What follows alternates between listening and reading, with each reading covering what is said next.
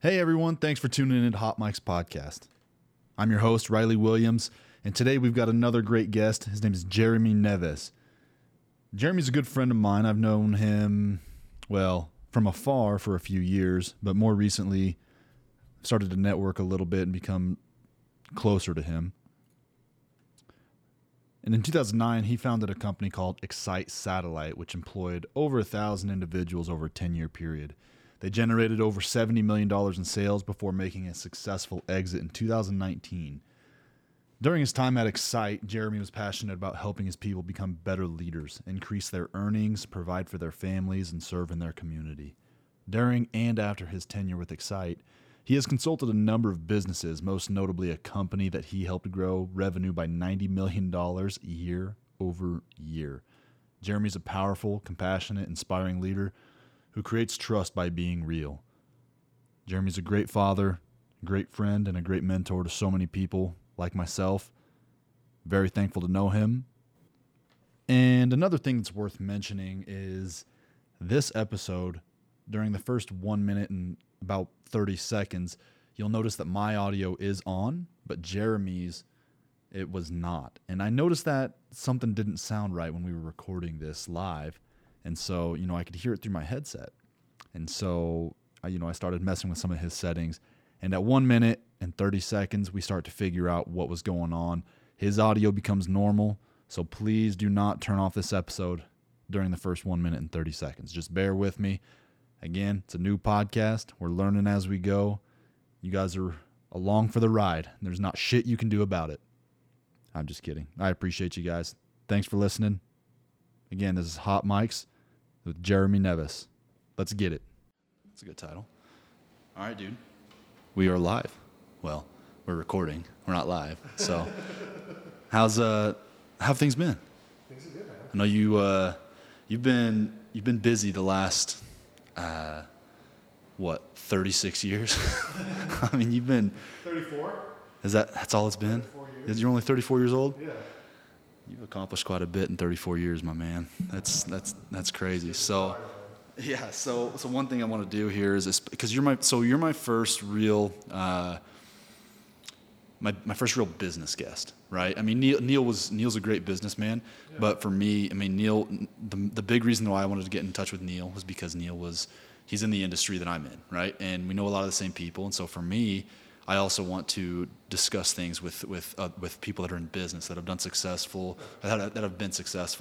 but then also people that have dealt with a lot of failures, right? Because I don't think that you can be successful without having a certain number of failures. I mean, maybe I'm wrong, but so one thing I want to do with you is if you wouldn't mind giving a kind of a not really a resume, but give us your background here on where. I mean, because you grew up in Utah. Yeah, grew up in Utah. Okay. Yeah, grew up in Utah. I was in Provo. Been here my entire life. As a young kid, so one of 5 kids. I'm the second oldest. I've got an older sister, 2 younger sisters, and a younger brother. And had parents that were incredible at teaching us to be entrepreneurial. Right. At the same time, my dad was like, "Don't be an entrepreneur. Go get a degree. Go be a doctor." But they were from a young age like, "You want something, go and work for it." And so they taught us hard work. And I mean, if you say resume or kind of my upbringing or kind of where I got my start, I'd say I got my start as a young. I look at my son, my 5-year-old today, and I think it was about that age when I just started getting hungry for things. Like I wanted a toy, and so I was like, "Hey, well, if you want a toy, you got to do some chores." Yeah. At school they had fundraisers, and I just remember, if I look back, like some of the most incredible times, I think, in training me to be in sales and in business and entrepreneurial was like when there was a school fundraiser, and it's like, you could earn like a pencil if you sold this amount, or a bouncy ball. But if you did really good, you could get like the yo-yo, you could do the rocking cradle and all the different tricks with. Like that was cool. The fireball was the name. I always wanted like to get those things. And so at a young age, like I was going door to door in my neighborhood selling chocolates or selling, those cards for the schools or whatever else. And so I just learned how to have conversations with people and to adapt and read body language and sell a vision and tell them why I needed it and why they should be a part of it and why they should join. And that led into really everything else. I wanted to have a car when I turned 16. So at like 14, my dad's like, if you want a car when you turn 16, you better start working because I'm not buying it for you. So, I did construction cleanup when I was 14, 15. I washed windows. I had all sorts of different jobs. And, some of them were sales jobs. Some of them were, manual labor. Labor, That's awesome. So yeah, that's cool, man. It's funny, because you shared something on Instagram, I believe, or Facebook. They're one and the same nowadays. Yeah. But with Nixon, he was out. He was selling. What was it that he was selling door to door? The first day, and then you showed his drawer. Yeah, it was full of money. Yeah, that's awesome. So the first day, this was not long ago. This was a few weeks ago. I came home, and Nixon's just like, Dad, I wanna sell some stuff. And I was like, I'd never talked to him about this before. Out of nowhere. Yeah, just out of nowhere. And I'm like, why? He's like, because I want some money. I'm like, well, why do you want money? He's like, I want to buy some toys. I'm like, okay, what do you want to sell? He's like, I don't know. And then he disappears. I'm downstairs in the kitchen making some food. And 10 minutes later, he comes down. I hear this clinking upstairs. He comes downstairs and he's got this like Tupperware full of odds and ends toys, like pieces to Legos. Yeah, like old toys of his. Pieces to Legos, a comb, like random things. And he's like, I'm going to go sell this. And I'm like, I'm not going to burst his bubble. Like, he's going to go sell. And I was like, how are you going to sell it? He's like, I'm going to go knock on the neighbor's doors. I'm like, I'm so proud right now. So I was there I had both the boys. My wife was gone. And so I'm like holding the baby in one hand, feeding him a bottle, walking up and down the street as Nixon is carrying these toys. And he grabs some Gatorades. He's like, everybody likes Gatorades. So he's going to sell Gatorade as well. Smart. And he goes up to the first door and these girls answer and he like shows them the toys. And this girl was interested in this like little comb that he had, like a doll comb. And she's like, how much? He's like, $100. And like we had talked before, and I said, what's your goal? Like you have to have a goal when you're going out to knock. And he's like, my goal is to make $100. I'm like, okay, that's a good goal. Just right off the bat. Yeah. $100. Yeah, $100. Shoot so high. he tried to sell it for $100, and she's like, you should have seen the look on her face, like, whoa. and she's like, I can't get it. Anyway, he comes back, and I'm like, hey, let's talk about pricing. Let's talk about whatever else. Anyway, he ended up making about $12 that night, and then he just kept asking to sell. And so with the 4th of July coming up, my wife and I decided, like, let's have him sell some glow sticks. Taryn took him to the store, went to the dollar store, bought everything they had in glow sticks. And so he started selling that door to door and then took it to some fireworks shows. And he made over $350 or something like that. That's amazing. Those fireworks shows would be perfect for it. We went to the one up at University Place and dude, yeah, if they were selling them, I'd have bought them. Totally. I mean, in a heartbeat. My kids love them. What's $10 when you're buying glow sticks, for the kids, whatever. Yeah. And so they were just handing them out for free. So I was like, dang. Yeah. Start charging something. Well, and when you got like a 5-year-old, like a cute little voice, like, hi, would you like to buy some of my glow sticks? Like, how do you say no to that? Absolutely. Especially if you've ever had any, sales. If you've ever been in sales. You're like, I love this person. I love he's hustling. Yeah. My favorite part of it all was when the sun went down at that fireworks show. That was Jimmy Rex's fireworks show that he, generously does for the community every single year. Is incredible. And fortunate enough that he would allow Nixon to do this. So, but at the end of the night when the sun's going down, to like look around and see all your sales out there, like so cool, as a salesman, there's nothing more, rewarding than looking out and seeing the fruits of your labor. So. He's catching on and following in my footsteps, and I take no credit for that. I think he's been watching and seeing, and subconsciously I think we've been planting these things, but he's falling in. Dude, kids are so observant, and especially Nixon. That's one thing that I noticed about Nixon the first time I met him. I was like, this kid's only 5. Yeah, you know what I mean? He's just he picks up on a lot of stuff. Yeah. I mean, he's very, very intelligent and very well spoken as well. That's the other thing is, I mean, I don't know if that's you or if that's Taryn. I don't know who's doing it, but my goodness, man, I saw that and I was like, you're 5? Yeah. I was like, Taryn does a great job communicating. Like, I don't know how women do it, especially my wife, like sitting at home, having conversations with children all day. Like you're not having an intelligent conversation. Correct. But that's why he speaks so well, is that she speaks to him and respects his opinion and has conversations, still parents, but Sure. but they pick up on that. They learn how to have good communication skills. Yeah, that's absolutely right. Absolutely. That's awesome, man. I love it. They, so you said he made about $300, over $300. He made like over $300. Yeah. Good for him. And he man. still has a bunch of glow sticks left. Does he? Yeah. Does he sell them at the Yeah. next? He could have cleaned up. He would have sold everything that night, but he was so tired. It was 3 hours past his bedtime. Geez. And he's like, yeah. Mom, Dad, let me just sit down. I'm like, all right, dude, I'm not like, we were making him keep going longer than he wanted just because like you committed to doing this. You got to follow through. But then there was a point where it's like, all right, dude, it's 10 o'clock. You're used to go to bed at 7. Like you're tired. Yeah. You can relax. And they get in those weird pissy moods. And you're like, okay. Like that was my kids last night. Yeah. I had his first football practice and he did great. But dude, as soon as we got home, it's just like that's his comfort place. So as soon as he stepped out and he wanted to do something, I was like, no, let's go inside. Boom. Yeah. You know, tears start flowing. So it's funny, man. Kids are they're interesting. Yeah. Very interesting. So now speak, going from Nixon's business. Now I kind of want to step into your background with your, because I know your background when you were growing up. Yeah. Now explain to me. So you went to high school out here in Utah, and then after that, did you serve a mission? I did. So you served a mission. Where'd you serve? Served in California. Where at? Arcadia Mission. Okay. So East LA, Glendale, Pasadena. So you served in a kind of interesting areas. I'm not familiar with Mine the was layout like, it had everything. So like I went from Diamond Bar, which is mainly white, La Cañada, which is one of the richest zip codes in California. Really? You got like Bentleys and Ferraris and Maseratis in the parking lot at church. And then I went straight from there to East LA. Ooh. And where it's like it's not white, it's Yeah. completely Hispanic. You got the 6th Street gang. We lived on 6th Street. Like it was a different world. So we had it all. And then there was Arcadia was primarily Asian. Like so it was diverse. Yeah, it was. I served mine in Fresno. Wow. Fresno was okay. Yeah. I mean, about as okay as Fresno as you'd imagine Fresno. Yeah. But no, it's cool, man. So so you got home from your mission. Yeah. Now is where. So I've told some people about this. They said, oh, who is it?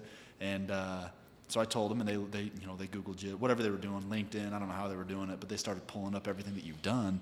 And so their questions. They're like, well, how? How did he get started, and how did he just decide to start his own business? Yeah. Because where I'm from in Missouri, you don't do that.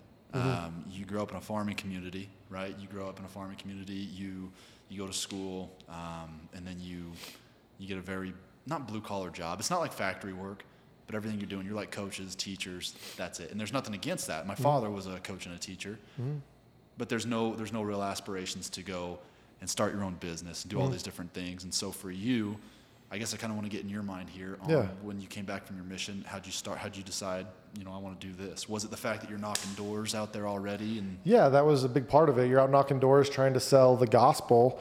You're trying to get people to give up all the things that they enjoy doing and then 10% of their income. It's like, that's a tough sell, absolutely. And there's a lot of rejection. In fact, when I first started knocking doors, coming home from that, I was surprised at how easy it was to get inside doors when you're selling a product, a commodity versus, their salvation. People were a lot more receptive to that. But yeah, it was great training grounds in practicality, tactically, in communicating with people and diverse backgrounds and how to associate and relate and add value and get their attention. Read those body, like you said, reading your body. Yeah, read body language and understand how to hold a conversation and add value to people's lives. And so that was great training grounds for it. Also mentally, it teaches you that the sky is the limit. Like anything is possible. You see people make incredible transformations in that experience, giving up things and sacrificing. And it just shows you like, man, what's really possible and how incredible humans are and what we're capable of. And so I came home with like, the world's my oyster. I can do anything. And I had a brother-in-law that was selling door to door. He invited me to come learn about it. And I'm like, who was he selling for at this time? He was selling for a company called Groove. Okay. It was a satellite dealer in Salt Lake. And selling internet, phone, TV products. And yeah, I was like, okay, yeah, I'll come try it out. The thing that most interested me in the business was like that whole sky's the limit. Like you eat what you kill. Yeah, exactly. I had worked at a lot of different jobs and I had progressed in every single job and gone to that next thing, went from a cook at Wingers to a busboy at Chili's and got an increase in compensation, and then to a waiter and doing the different things. Like you realize there's more and more opportunity. Well, that's what it was with door to door. You could go and knock more doors, and once you could only knock so many doors, you could recruit other people and train them and make money off of that. So right. I jumped in and started knocking doors there. I learned quickly. I had a lot of success early on. Saw the opportunity. Asked what it took in order to progress. And they said, well, in order to become a manager, you've got to sell X amount of accounts, recruit X amount of guys, and that's how you become a manager. And I became a manager. And I said, what's next? Like, well, if you want to be how long was that? Between the time that you started and the time that you became a manager? Probably 2 months. Yeah. No shit. 2 months. So I came home in June. I started in June. I started in July of 2008. And from July of 2008 until May, is probably the better timeline, till May of 2009, I went from a sales rep by myself to a regional manager with 5 managers and 60 guys underneath me. Incredibly fast growth. Oh, absolutely. That wasn't just me being a really, really good recruiter. Sure. I recruited some guys that were really good recruiters. Yeah. And brought on a lot of great leaders, and we hit the ground running. So my first actual summer leaving, people here in Utah know about the summer programs. Like that's fast growth for summer sales. Oh, absolutely. And it didn't come cheap. It seems like it did, but when you go out for the summer, and I didn't know what I was doing. I didn't know how to run a region, let alone run a summer by myself. I hadn't done it. So, and the company had never done a program outside the state of Utah. So it was a recipe for disaster, and we thought we were just going to figure it all out and it was just going to be easy. But we ran into all sorts of problems with inventory levels, with sales projections. Our market research that we did was off. I mean, we didn't know how to do those things, and so I remember our first Saturday in which city was that? We were in California somewhere. I think it was Stockton, California. I think just now knowing Stockton, California, you would imagine this already, but we didn't. We sold 26 accounts that day, and not one of them credit qualified. And we're like, oh, this is going to be a long summer. Serious? Yeah. So we had leases on apartments, but you can't necessarily just leave. Yeah. So we ran into all sorts of problems, funding issues. We ended up getting eviction notices on our doors, in our rent and our housing. And I put my name on the line for all of these people. I had my sister out there. I had my cousin out there, family and friends, close friends that all trusted me. And then when it's not panning out, some of it because of the training and the support that we gave, and some of it because of, obviously they could have, done things different as well. All a bunch of learning, but at the time it was like, man, this is heavy. I started the summer with 60 guys. We ended up finishing with 12. Oh, are you serious? Yeah. So it was like a big, wah, wah, wah. It was terrible. And so, that led to starting my own company. Would I have started a company and been a business owner, at some point? Yeah. I had the entrepreneurial spirit since I was a young kid. I was always about progressing and leading and helping add value to other people. But this was kind of like, it forced my hand a little sooner than I was ready. I would have been at that company for a while. Right. But I felt responsible, and they hadn't paid some of the people that I put my name on the line for. Yeah. So, I went in and I was just like, we need to get these guys paid. Like, well, we'll pay them. We'll pay you if you sign another contract for another year. I said, that's not how this works. You pay them and then maybe I will sign. Exactly. Not if I sign, you'll pay on the last contract. Hold it hostage, man. So September of 2009, I'd been in this industry for 18 months, went online and set up an LLC, and my brother-in-law and I, decided to go off on our own and start our own thing. Own your own money? Did you guys did you get a business loan from anybody? No, we didn't have any money. In fact, we started it in his spare bedroom of an apartment complex that he had. He was just recently, married to my sister, and they didn't have any kids at the time, so just their spare bedroom. Sure. And we would go out ourselves So once we got our codes and brought on as dealers, we'd go out and sell an account, and then we had a technician. We would then order the inventory on a credit card, pay for the inventory up front, have an installer go install it. We'd get paid 2 weeks later. And we just did that until we accumulated enough money. And we answered the phone in a different voice as customer service.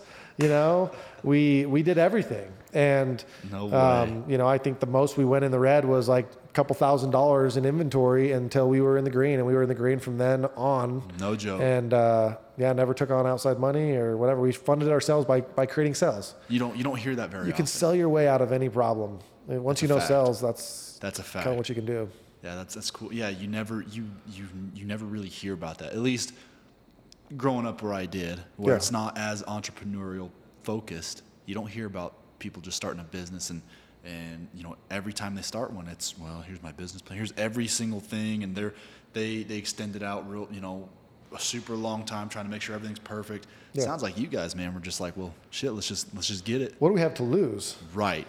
I think a lot of times people are so afraid. It's the fear that keeps them from doing something, right? They're afraid of doing something. I was afraid of not doing something. Yeah. So where's the fear, right?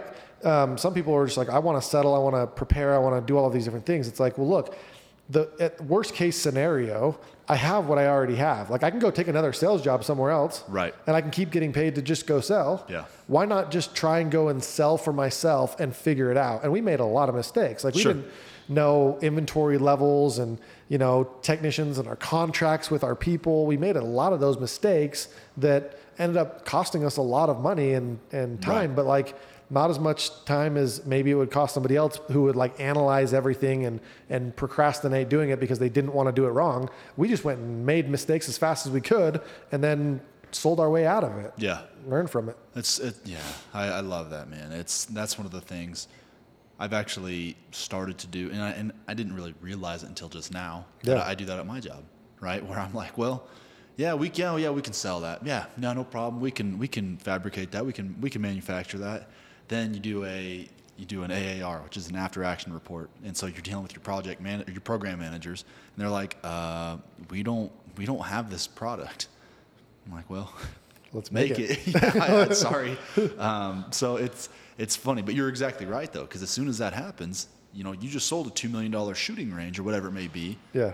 They're gonna figure out a way. Yeah. You know what I mean? Spending $50,000 on R&D to create this new product, it's not that big of a deal. Yeah. And then you're gonna have it, down the road. Yeah. So yeah, I told this to Will Branham. He's one of the Navy SEALs. We just had him on just the other day. I told him this. Mark Lamb, when he came on, he talked about how timing is never good. Mm-hmm. Never, situations are never perfect, ever for anything.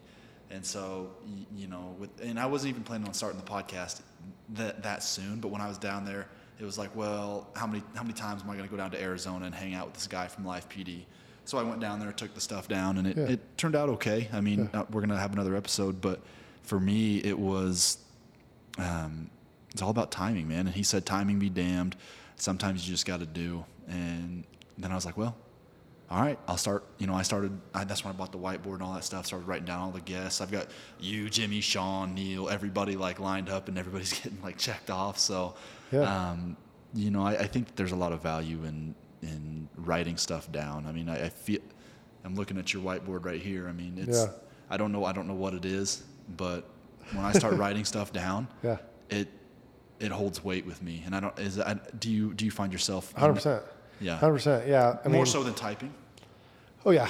Well, and there's actually some science around it. Not that I'm that guy that can rattle off what it is, but the receptors and see, I can't be the guy that rattles that off. But when you're actually physically writing, there's more neuroreceptors and there's more remembering that happens when you actually physically write something versus when you type something. Right. My good friend Tony could explain that perfectly. He's the one who teaches about all this positive psychology and how to anchor these things. But yeah, writing has always been a big thing for me. And putting it on my whiteboard and putting it somewhere where I can see it holds me accountable to it. And I'm a task, like I can be a task, guy. I want to be the hero of my story. So it's like, I put this thing up there. I want that check mark. Right. Right. Sometimes you get it up there and you realize, the path changes, your priorities change, whatever else, and that's fine. But yeah, you put it up there, you hold yourself to it. And I think it's just the masculine essence is like, yes, I've got to conquer, I've got to do, I committed to it. My honor's my word, my word's my honor. I got to do it. I had a friend last night. So I'm kind of a nerd. We get on, it's called Discord. It's like a video, it's a chatting thing. So I've got all my boys back home, right? Cause I don't have a real tight circle out here. Yeah. So I just, I get on the computer, we hop on, just chat. And so for me, they see it in the background from my camera and they're like, what's all that? Cause they see some of them have lines through them. Right. Yeah. And I was like, well, those are guests that I've had on. Those are gold, things that I've already completed. And they're like, why don't you just erase it? And that's where it comes the masculine thing, right? Where I'm like, well, I just like to see that it's done. So I mean, that once all those are crossed off, then I can erase those. I feel good about it. But it's just, man, guys are funny. I mean, the way we view things it's interesting. Yeah. There's a certain, I hate saying arrogance, but there is a little bit of arrogance with guys. And maybe I'm wrong. There can be. It doesn't have to be. And it doesn't have to be. Journey. It doesn't have to be like a negative thing or anything. But I don't know. And maybe arrogance isn't the right word. But that's just I've found a lot of value from people out here. Because I've been following you and Jimmy and Sean for years, and then you start to see deeper into that circle, right? You start to see the guys like Sam Taggart and other people like that and what they've done and what they're doing and the shit that they're going through. Yeah. And I'll call Sam after this and just say, hey, I mentioned you in the podcast, and if he doesn't want me to talk about it, then no problem. But I see that Sam's going through some shit right now. You know what I mean? Because do you know Sam? Yeah, I know Sam well. So with his divorce, that sucks, man. It sucks. And so Sam's starting to. The stuff that he's putting out is. He's talking about his mental health and how things weren't right for him, and I think, dude, I eat that up. You know what I mean? Because that's stuff people don't usually talk about. Yeah. And that was the big reason why I wanted to get in touch with you. Yeah. Was because you had shared some stuff that people don't normally want to talk about. Do you know what I mean? I mean, so take your pick, right? I mean, you got the thing you did with Nixon, right? With with the dolls. With the dolls, the miscarriages, people don't like to discuss those things because it makes them feel, I don't know if it makes them feel sad or it makes them feel uncomfortable, right? Yeah. But I mean, how many people don't have to deal with that stuff? You know what I mean? They've never had to deal with, a doctor telling you that, hey, there's no more heartbeat. Yeah. They don't have to deal with and I don't know if Taryn had to have, I don't know if there was any like stillbirths or anything like that. But they've never had to deal with that stuff, right? Yeah. And that's some heavy shit, man. Yeah. It's heavy. Well, not a lot of people have had to deal with it, but then there's also a lot of people that have. Yeah, exactly. And I think that's why it's important to talk about is like the people that have, like if you're going to go through hard things, which we all are. Right. And we're going to struggle with things. At least part of the way I look at it is like at the very least, I want to feel like it was for some reason. Right. And sometimes that reason is so that we can help somebody else. Yeah. They don't feel like they're so alone. Yeah, you don't feel alone. You can get the support from other people. And sometimes that's what it is. And sometimes it's like, look, how can I share what I'm going through and potentially help somebody else who's going to go through this or is going through this? And get resources. And that's been an incredible opportunity for me. And you brought this up by talking about some of my friends that are very good at this, and that is one of the things I cherish about my tribe is their vulnerability, their willingness to open up and share. And it's funny how people think that will get you that's a negative thing to do, and how positive it really actually is. How much it brings people together. It helps you find who your people are. It helps you get the support that you need. It helps you make a difference, inspire people, and it's been. Probably one of the most cherished things that I've stepped into over the last few years is it's who I've always been at my core. And I think most humans are this way, that want to share their truth and want to be connected and accepted. But taking the courage to just do it. Yeah. So yeah, that's the other thing is when I, and not to take away from anything that you're saying, but whenever I had started this, it was for me, it's like, well, what do people not like to talk about? Right. They don't. People love to talk about themselves. They do. It's a human. Yeah. It's just how it is. People, they do like to talk about what they're doing, what they've done. But for me, I also, I wanted to make a big focus things that people just don't like to talk about, or they don't feel comfortable to talk about, like exactly what you just said. Yeah. And I like to talk with people that are open about it, right? People that are, because I we had talked before this. You were gonna talk about the miscarriage and Nixon and just different things like that. I love it, man. I love that. And my friends back home, they're my boys, but there's a lot of stuff that they don't know about me because there's that fear within myself that I'm like, well, what if I tell them about this one time where, things weren't right? And to give you an example here, so I've told this to like 4 people, through 3 people. So it was, I had been out here. I just got done with track. I'd been out here from now, it's been about 4.5 years, right? Yeah. I went up and my friends back home, they all think I'm all, everything's all good. I did college track and stuff, like do okay with my job. So they think everything's all good all the time. And so for me, there was a day though, where I went up the Spanish Fork Canyon and dude, I had a little Taurus 38 pistol and I just sat in the bed of my truck and I was like, this is, something has to happen here. Something, and this is where my whole religion thing kind of not dissipated, but for me at that time, it just, from then on, I was like, well, I guess I'm on my own, right? Because I sat there and I did the praying thing and wanting to see something. I'm asking for a sign. I'm asking just to see anything, any form of hope. And there was nothing, dude. I sat there for like 6.5 hours and just, not to be super graphic, but I mean, I'm holding this gun up and just ready to go, right? And it's actually super hard to talk about, but, people. Good on you for doing it, people just don't, thank you, but people they just don't see. Things aren't always what they seem, right? Yeah. People are always going through shit all the time. Yeah. And so that's one of the reasons why I wanted to start this, and I wanted to start talking with people that I knew wouldn't be bullshitting me, wouldn't try to act like, oh, well, everything's good all the time here. Yeah. You know what I mean? I want to dive into those things that people go through that unfortunately, that have fortunately shaped who they are today, right? And so, Can we backtrack here and talk about the whole thing with Nixon, right? Because I imagine that. Well, take your pick. Like I said, Nixon, the whole Lamborghini thing with people. I'm sure you get messages I'm sure you got a ton of messages about enabling or whatever it may be. You shared something on Facebook the other day about it, and dude, people. Yeah. Just go ahead. Yeah. So you mentioned Nixon. So I've shared on a few different podcasts and on social media. I've been open about Nixon. Nixon has loved all things girl, like princesses. He loves Disney princesses, especially Elsa. He loves them all now, but Elsa has always been his favorite, and he loves dolls, and it all started. I mean, he loves his mom, and she's a beautiful blonde.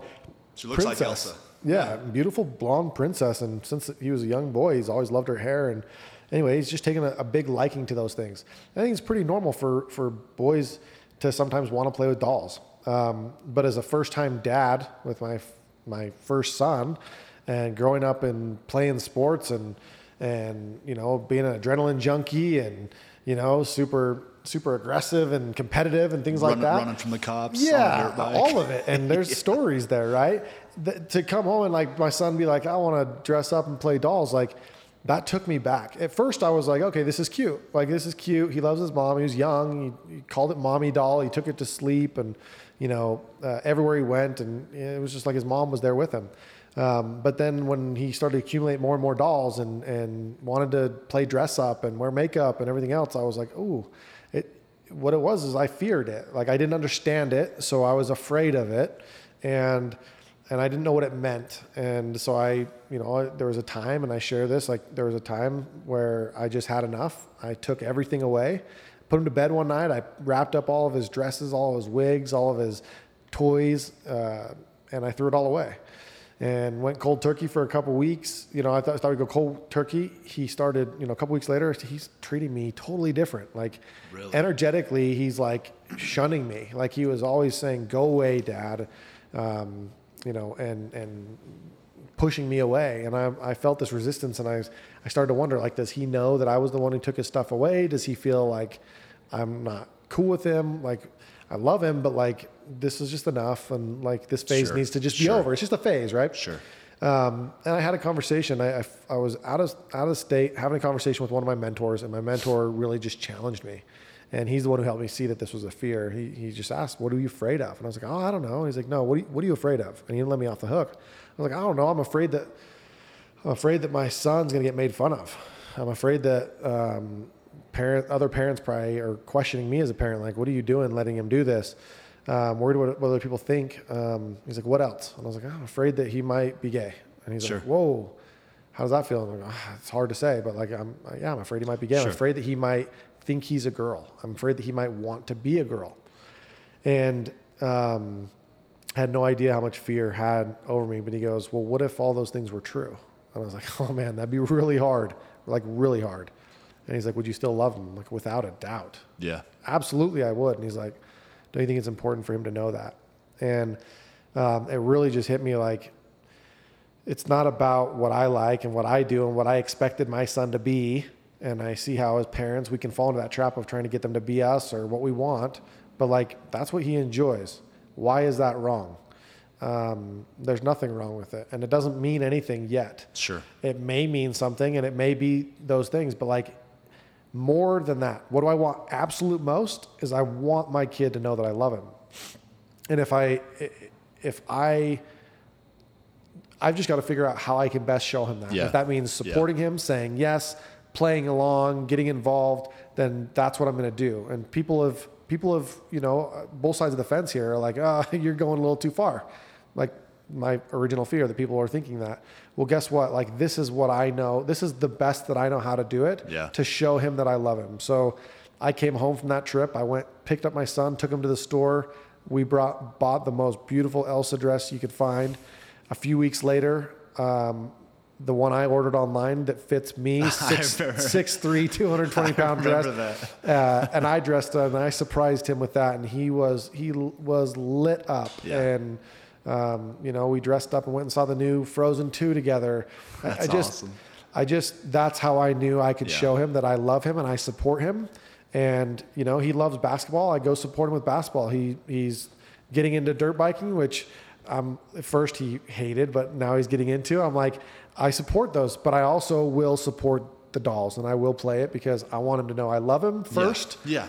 And then whatever else is whatever else. And that's exactly right. How many times do you see about kids growing up, and not just kids that are gay in high school or whatever it may be, but they're so afraid of, they don't have anybody on their side, right? And so if you don't have your parents, what do you have? Saying.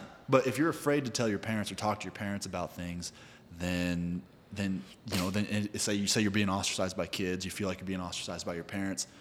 As a high school kid, as a middle school kid, even some elementary school kids, they're thinking, well, I don't have any, like, I'm literally alone. So, you read about it all the time. Kids, and not to be super graphic, but kids are hanging themselves with belts, and it's just, it's a sad thing, man. And so I'm 100% with you there. And I'll be honest with you, because having not known you or Nixon, having just seen the very first thing I saw on that Instagram video was the subtitle that said, "My son wants to be a girl." Mm-hmm. What is that? Why do I have a son that wants to be a girl? Yeah, that's what it was. And I was like, oh, okay. And I can tell you this, full transparency. That's just my first thought was like, oh, okay, yeah, no. And then after, I think it was someone else had shared it. That's in your tribe, in your circle. So I watched it and I was like, damn. You know what I mean? Like, that's not at all what I had anticipated, right? I mean, it's just totally different than what I think people think. And so for me, I started to think about it, and I'm like, well, how many things have I have I told my son he can't do, right? And it's never anything crazy big, but who knows if that ends up being a passion for him, right? And am I going to be the person that denies him his passion or his love, whatever it may be? Kai, my oldest, he loves all things sports, and I find myself very guilty of not favoring him, but he wants to do whatever dad does, and so me and him, I'm like, sweet, let's go get you new cleats, whatever you want to do. I ask my second oldest, and I'm like, Bodie, what do you want to do? Nothing. I'm all good. So I'm like, okay, fine. Well, then a lot of my attention gets focused on Kai, and so I find myself not really. That's what I'm looking for. I don't really distribute my attention. That sounds terrible. Maybe it's this. It's like, look, the things that you resonate with, it's easier to get involved and on board with. Correct. Right? Like you with the dirt bikes and all that That's stuff. just natural. Like, and there's nothing wrong with that. Yeah. Right? Yeah. It's okay to be excited about that. But there's an opportunity to find a way to enjoy with them the things that they enjoy. Now, right? Yeah. How would you tell someone, or how could you share with someone? How do you get to that point where? Because I can't imagine it was a blast to think about dressing up in an Elsa dress and driving. Bro, that shit's uncomfortable. Excuse my language. So how do you deal with that though mentally? I mean, that's. It's not even that's not even the thought though. The thought wasn't even the dress. Like putting it on, it's like, oh, that's uncomfortable, right? The thought is, I want to see that kid smile. I want to see that kid laugh. I want to see him look at me and know that I love him. Before this, I saw the other side. Okay. When we would play toys, kids are intuitive. They read energy. And they understand energy. That you can say one thing, but if you say it, like you can look at your dog and be like, "You're such a stupid dog. Yeah. I hate you so much," and they'll wag their tail. And they'll look at, right? Yep. It's the same way with kids. Like what you say and how you say it are you know what I mean? Like they understand the energy, right? And so we would be playing, and he'd be playing some game, and he'd be like, "Dad, will you play with me?" And I'll come play. And he would want to be the girls, and he'd be like, "Dad, you've got to be one of the boys." And I'm like, well, why can't I be one of the girls? Right? He would act differently. He'd be like, because you're a boy and da da da. And then he'd be shy about it. Like he'd explain to me. He's like, I just like the girl stuff, whatever. And you could tell he felt like he was doing something wrong because he'd learned that somewhere, right? Yeah.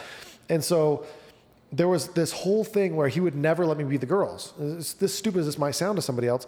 When I came home dressed up when he came in and I was dressed up like Elsa, he was like, "Oh, Dad gets it. It's fun. Dad's down. Dad's willing. He put on a wig and a dress. He can be a girl if he wants to be." Taryn right? was like, "Ooh, okay." Okay, yeah. But it's like, I just own it, right? Yeah. And he lit up. So look, I don't enjoy dressing up like dolls. Sure. I don't enjoy playing, some of these games that he wants to play. I would much rather ride dirt bikes around the neighborhood. But when it's like, I want to see my son be happy, and I want him to feel loved. Yeah. Like that's the goal. What do you want most? Like then it's easy to do whatever the thing is, you know? So yeah, you start making it more about them and how they're feeling and things like that. Take yourself out of it. And that's a problem. And dude, I have that problem now, or I've had that problem. I mean, it's just how it is I'm like, oh no, I'm not going to go do that thing because I think it's dumb. I don't, people are going to think I'm dumb. My friends back home, I post about that. They're going to think that's stupid.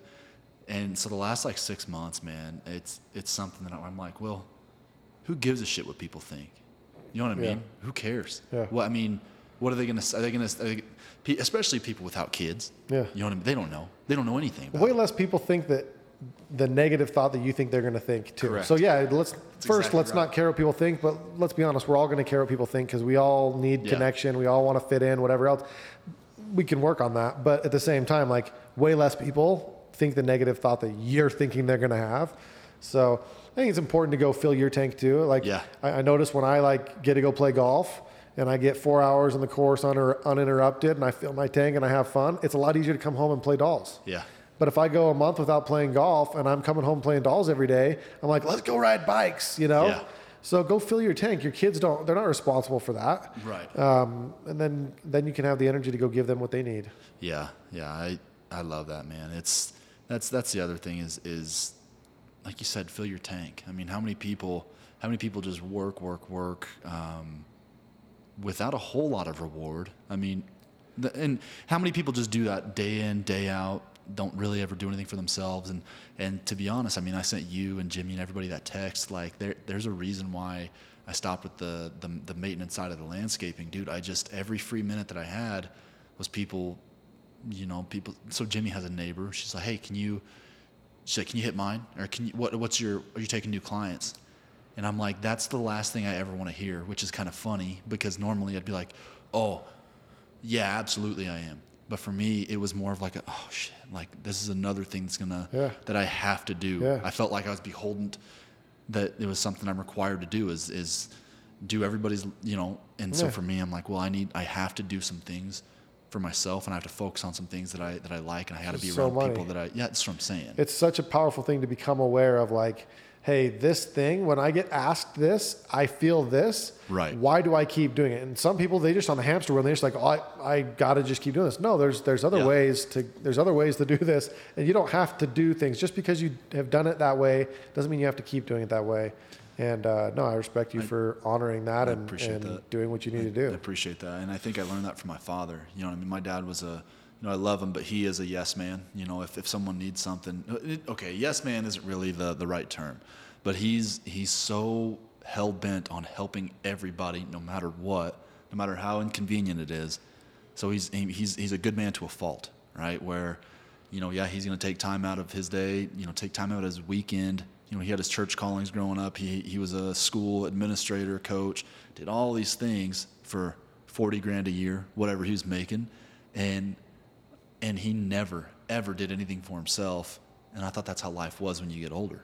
I was like, well, yeah, you just kind of bust your ass and work till you're dead, and so I've become very, very grateful, very thankful that I've been able to see you guys, and I kind of considered you guys as like mentors from afar, where I sat there and I kind of it's gonna sound weird, but I've got I got a notebook of things that I've picked up from you, from Jimmy, from Sean. I had it because I had read his book How to Get Shit Done, and that was 4 years ago that he released it, and so that was the first person that I started taking those notes of, and yeah, man, it's been a blessing to be out here. I mean, because like I said, I don't really have a circle, but I have people that I watch from afar to see how they handle things and handle situations, and so yeah, I just that's the other thing, guys. If you guys don't follow Jeremy, where can they see you on Instagram? What's your Instagram handle?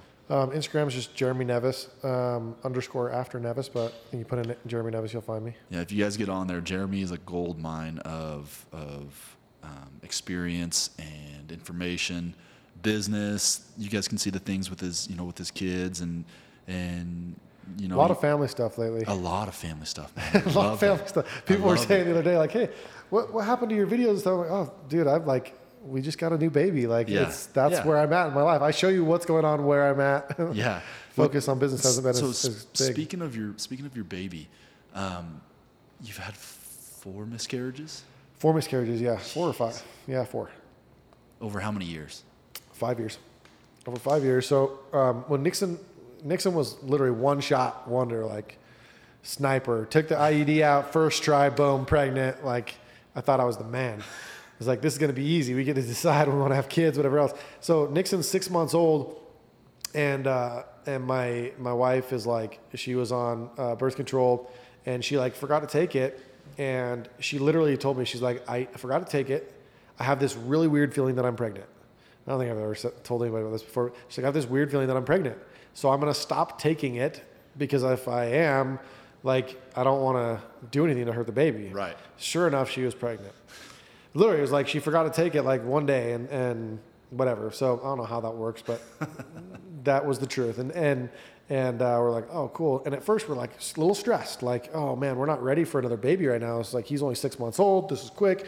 And then, we found out that she miscarried, and it was crazy. It was the first time. And even though at first we were like, I don't know if we're ready for this, we got to a point where we're like, man, we were really excited to have a baby. Yeah. Yeah. And she went a little further. She was 3 months pregnant when she miscarried, and they had to go in and do a DNC. And just the terminology that they use there. Like they come in and be like, oh, you're here to abort your baby. It's like, no, we're not here to abort our baby. Just to get the operation, to get everything we're getting the out. operation done because the baby died, but we're not aborting. Like, I mean, just that experience of like, you got excited and then you find out, well, you're not going to have a baby. And that was the first time, but it's like, I remember we went into the doctor's office, we're supposed to hear the heartbeat again. We'd heard the heartbeat, before, and they go in and they're like, hold on a second. And they keep funneling around. And then they're like, let me go get the doctor. And we're like, huh? It comes back in, like, there's no heartbeat. And it's like, what? It hit us like a ton of bricks. I remember just sobbing, putting our faces straight at the ground and like running out of we're not running, but walking out of this doctor's office, not wanting to look eye contact with anyone else. We're just sobbing like, oh, we just lost our baby. Jeez, and then going in for the DNC and them using the terminology, it was heavy and hard and disappointing. And then, we were really excited to have a baby, at that point. Yeah. So we're like, let's get back on the horse as soon as we can. They wanted us to wait a few cycles and we did. And I think it took about a year. We struggled getting pregnant. Yeah. It wasn't as easy as we had thought it would be. And took about a year. We got pregnant again, and again had another miscarriage. Jeez. And then it was about another. I think it was about maybe it was quicker than a year on one of them, but I think it was about every year we'd get pregnant and then lose the baby. One of them was an ectopic pregnancy, which means the sperm and the egg met in the fallopian tube, and the baby starts growing in there, and that's super dangerous, could kill the mom. So they had to do chemo treatments to go in and kill it, because she had already miscarried, but like it still is growing, and so it can turn into cancer. Jeez, so man. I mean, we went through it. Like, it was heavy. Every time we went into a doctor's appointment, every time we have since Nixon, I've got this fear. First, every month when our period starts, it's like this discouraging moment and experience of like, it didn't work again. Sure. We did multiple phases of artificial insemination and just like expecting this to happen. And it was discouraging. And then you go into every time you get pregnant, it's like, is there going to be a heartbeat? And, since Nixon, we haven't experienced a heartbeat, all the way through. And it's like, jeez. As the husband, I'll say this, like, I didn't feel like I could show any emotion. I had to be the rock. I had to be the one that's like, I'm here to support you. You're the one going through this. This is your, thing. But inside, I'm like tore up too. Like, I was excited. Yeah. I've got these emotions. I'm frustrated. I feel the loss. I feel the disappointment, but I've got to be like, it's going to be okay. And be the positive outlook. And so there was a lot of years that I just buried that and didn't process it. Yep. It wasn't until this last miscarriage, the fourth one, that that I was like, I need help. Like, I'm sad. I'm hurting. Like, this is hard. So absolutely. Yeah. And it's funny that you say that exact thing about feeling like you had to be there, because I mean, I'll never take anything away from what females have to go through as far as giving birth, getting pregnant, going through the emotions, because there's so much that goes into it. You know what I mean? The hormones. And so, you try to be as understanding as possible. And then that happens and you're like, well, there is a part of you that feels like, well, that's my baby too. You know what I mean? But it's not growing inside of you. It's a much more, I don't know if much more emotional thing. Yeah. I don't know if that's the right word for the moms, but you have someone growing inside of you. That has to be something that different. Guys can't Their comprehend. Experience is different. Absolutely. Right? They've got the hormones. They got the physical sacrifice, the throwing up, the sleepless nights, and then their emotions are all over the place. Yep. And I mean, look, they're in it. And that's why it's like, hey, look, this is more about them. And it is.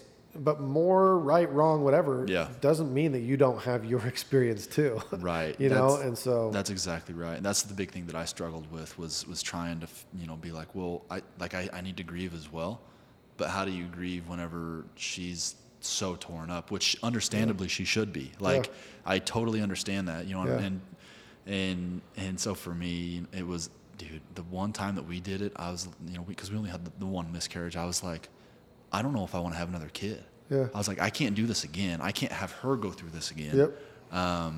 And so, when we got pregnant with Declan, it was kind of the same thing, right? Where, 'cause again, you had done it a lot more than most people, right? Yeah. And so that fear has to just be amplified. But for us, you know, having just had the one, it was so terrifying. Like you said, to go in and be like, okay, is this going to be, is it happening or not? Right? Because the girls, they think that it's, well, Danielle, she thought it was something that she had done. So there was some guilt there that made me feel just terrible. I was like, it was nothing you did. And so it just sucked. And the other issue was I wasn't there whenever she found out that she had the baby had stopped growing. I was up in Heber for some work meeting, and I get a call, and she's like, she sent me a text, because it's one of those things where it's like when someone dies, people are kind of in shock, right? And so for her, it didn't register like, oh my gosh, our baby's gone. She just sent a text that, hey, doctor said there's no heartbeat. So I'm like, what? Yeah. You know what I mean? So I call her, and she's talking to me normal, and then she says it again, dude, and it like clicked, and just started bawling, and I'm crying, flying down the canyon at 105 miles per hour, just trying to get down, and man, it was tough. It was really tough. How for people that, that's the best way to put this. I mean, because for me, I don't deal with death very well. I never have, never will, for whatever reason. I can't go to a funeral without just feeling just so sad, dude. It's just, whether I know the person or not, it's just one of those things for me. Would you compare that grief to losing one of your kids? It's definitely a loss. Sure. Right? I don't know if I could say like one of my kids, it would be similar, because the connection and the time and everything else, I haven't had that experience, but you're processing a loss. Yeah. And you're processing a lot more. Like, you're processing the thoughts of what if. Yeah. I think my wife had ran a half marathon prior to one of them, and had the thought, like, did I cause this? Did that hurt? Yeah. Yeah. And it's like, no, you have been physically active your entire life.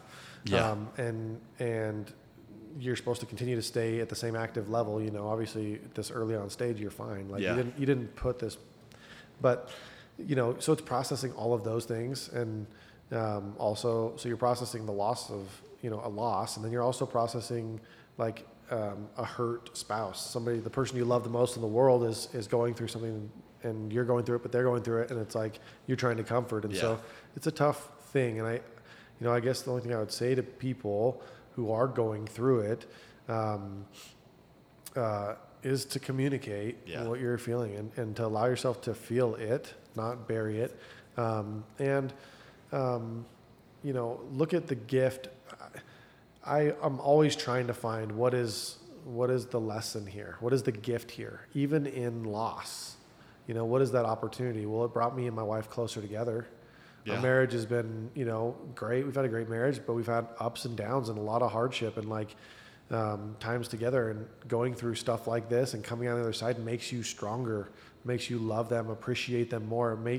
Luckily for us, fortunately, we had our first child first, and then we had these. We still came back and loved on our boy even more. And I love my second boy even more because of that. And I'm that much more grateful, full of gratitude and humility for the miracle of a child. And I don't take that for granted. And so there's a gift in it. And I think finding that gift, communicating your feelings, expressing and feeling those things is going to help you come out on the other side. And that's so for those that don't know, you guys adopted. Yeah. Well, we did. Was that what it officially was? Was an adopt? Because I know that I can't remember her name. Alyssa. So I knew that Alyssa. So she had carried Baylor, everything. Yep. So will you explain that process? I mean, because you went from the miscarriages to now, you guys went a different route here. Went the adoption route. So. Yeah, and Alyssa didn't just carry, like, that was her baby, not anything to do with us. We Correct. Didn't know her prior to her pregnancy or anything else. We had been working for the last 2.5 years, on adoption. We just decided, you know, something early on in marriage, we both said, hey, I'd love to adopt at some point when we were talking about kids and everything else. It was like, I think we could make a difference in the kid's life, and I think it'd be a great experience. And, especially if it's from a different culture and Sure. everything else. Like there was all these things about adoption that were there. We didn't think we'd do it this young. We thought we would have our kids first and then adopt another child. And when we had this infertility issues, we decided to speed that up and do it now. And Right. 2.5 years working with agencies all over the country. Jeez. And it was a grueling process.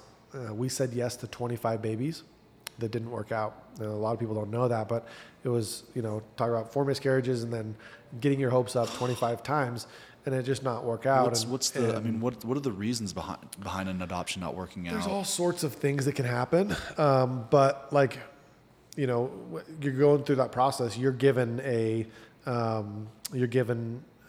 create a profile and you put that profile out there. The agencies will send you profiles of mothers, expectant mothers, all the details about them. You decide and respond yes or no. I'm willing to adopt them. You say yes, send your profile to them, and then they get to decide whether they want to place with you or not. Really? And it could be that for some, it was hard that we already had a child. They were worried that we wouldn't love their child as much. Or that, I was wearing black t-shirts all the time and had all black cars. I don't know that whatever it is that, that we live in Utah and they don't like Mormons, whatever it is, it could be random things. Right. But it's hard to, you could take it personal, be like, oh man, why'd they choose them? Why didn't they choose us?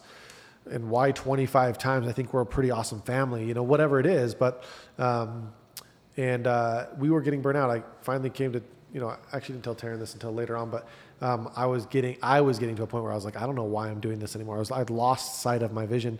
And I had this feeling. We were standing in line at Disney World, and I had this feeling like we need to put this on social media. So I turned to Taryn and I said, I have the strongest feeling we need to put this on social media.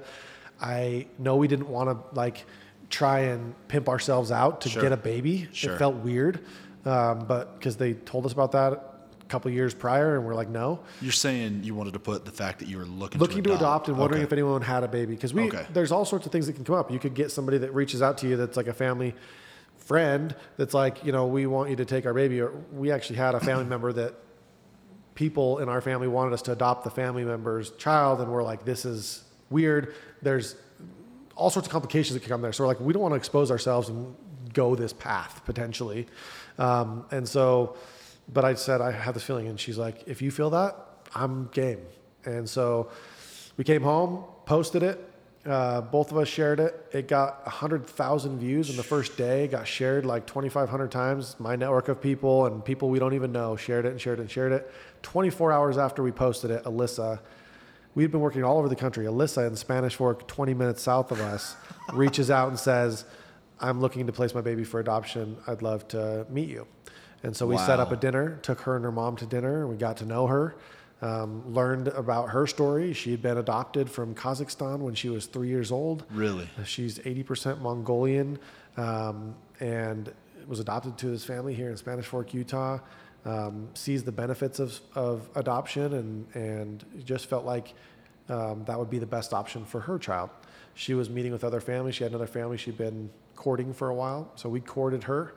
It's kind of like a dating process. We took her to dinner every week. That's awesome. Got opened up and said, ask us anything. And shared everything, showed her parts of our lives, showed her our family, introduced her to our house. And we decided to introduce her to Nixon. And in March, she decided, this was in, was it March? I think it was March.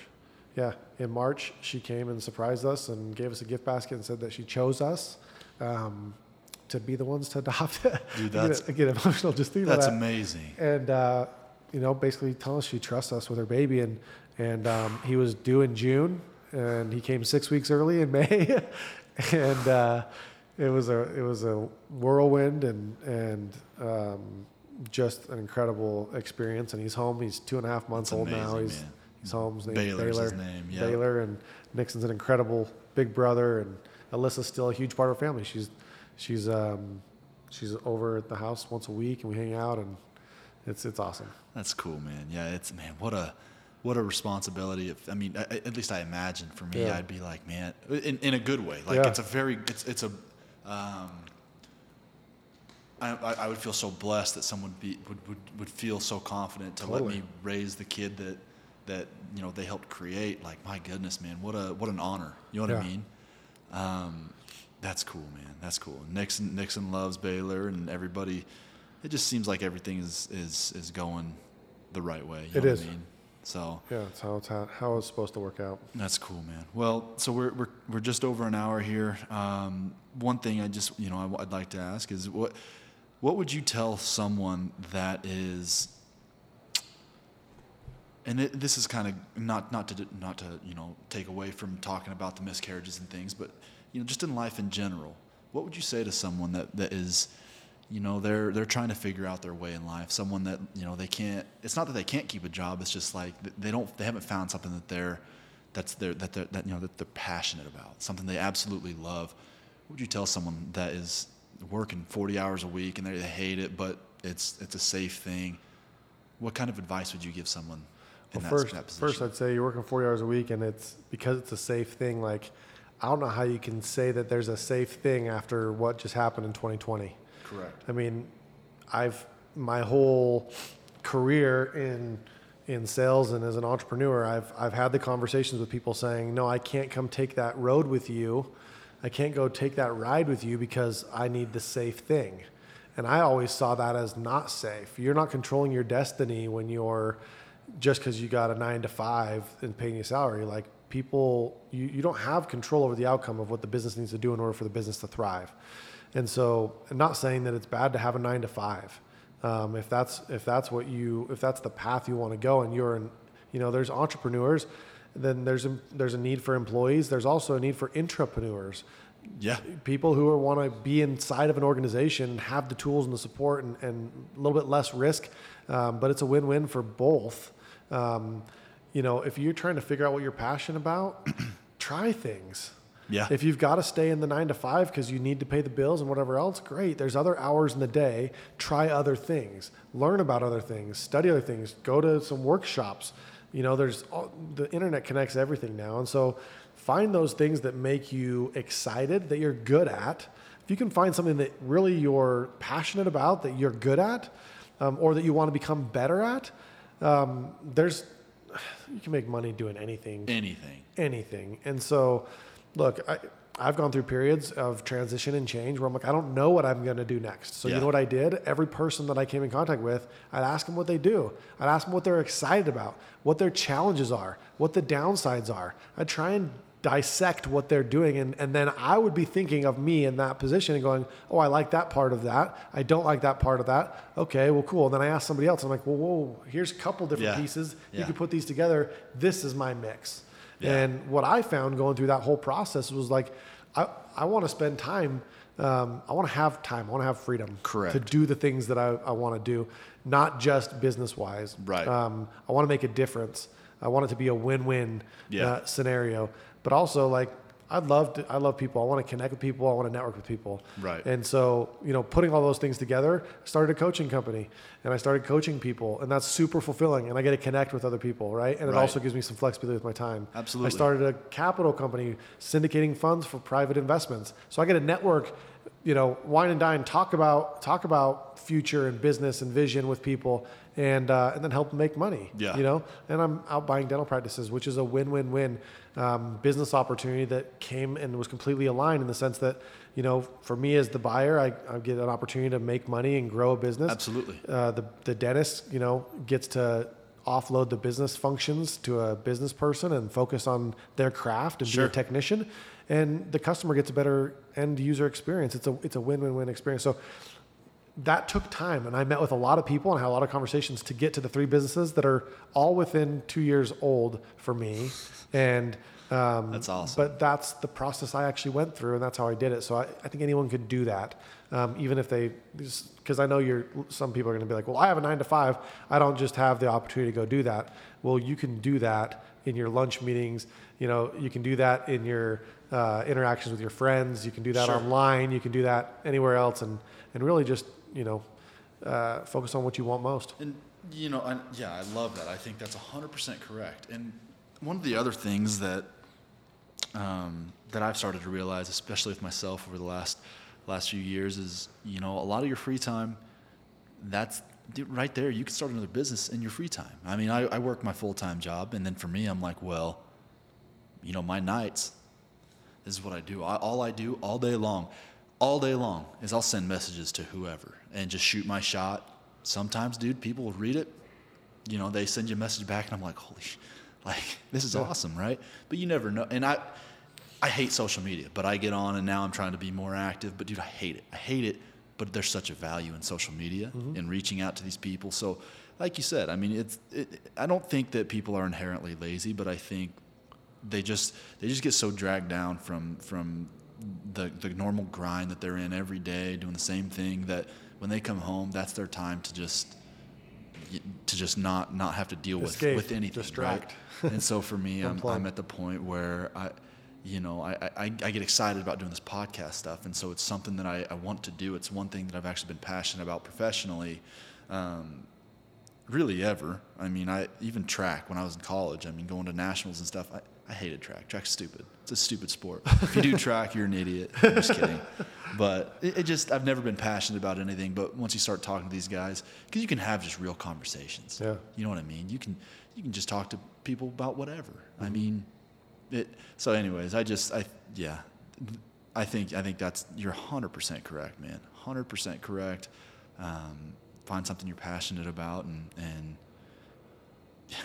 like you said, you can make money doing anything. Yeah. Anything. It might not be a whole bunch of money, but I mean, you look at artists, right? I have a buddy. You can make a whole bunch of money doing pretty much anything. I guess that's true. I have a buddy. His name's Sage Barnes. He's going to be coming on the show. He started out, dude. I remember, Sage, if you listen to this, I'm going to throw you under the bus here. We played basketball together against each other in high school. I used to whoop his ass every time that we played. But anyway, so now, out of nowhere, I didn't even know that he was doing this. He was big into art. So all of a sudden, I see his stuff on social media, and then he gets like verified, and I'm like, hold on, I'm like, what's going on? Then he's doing work for Travis Kelce, for G-Eazy, all these people. I'm like, where did this happen? And he's just like, well, I had a room in my house and started throwing some paint on some canvas, and he's like, I just thought it was fun, and like, you know, boom. Yeah. All of a sudden, it's his job, you know, and he's got the nice cars and stuff, and so it just makes me so happy seeing people just succeed with something they're passionate about. I mean, so I don't know, man, it's amazing, it is. So, well, Jeremy, I appreciate you, dude. I know it's Friday. Thanks for having me, man. Time to get home and get some dinner and just relax. I just started 75 Hard, so I'm on this and my diet is keto. And I love carbs, but we got a date tonight to Tucano, so I'm gonna go have a bunch of meat. Yeah, dude, that was one thing. I'm looking for my mouth salivating. Yeah, dude. When I did it, we went to we did this kind of the same thing. I went to Umami over there in Orem, and dude, I was just throwing whatever I could on the grill because I had to have meat, man. It was driving me nuts, but. Yeah, it was cool. So, all right, brother. Well, let's go ahead and end this thing, and I appreciate you, and maybe look forward to doing it again. Awesome. All right, brother. Thanks, man.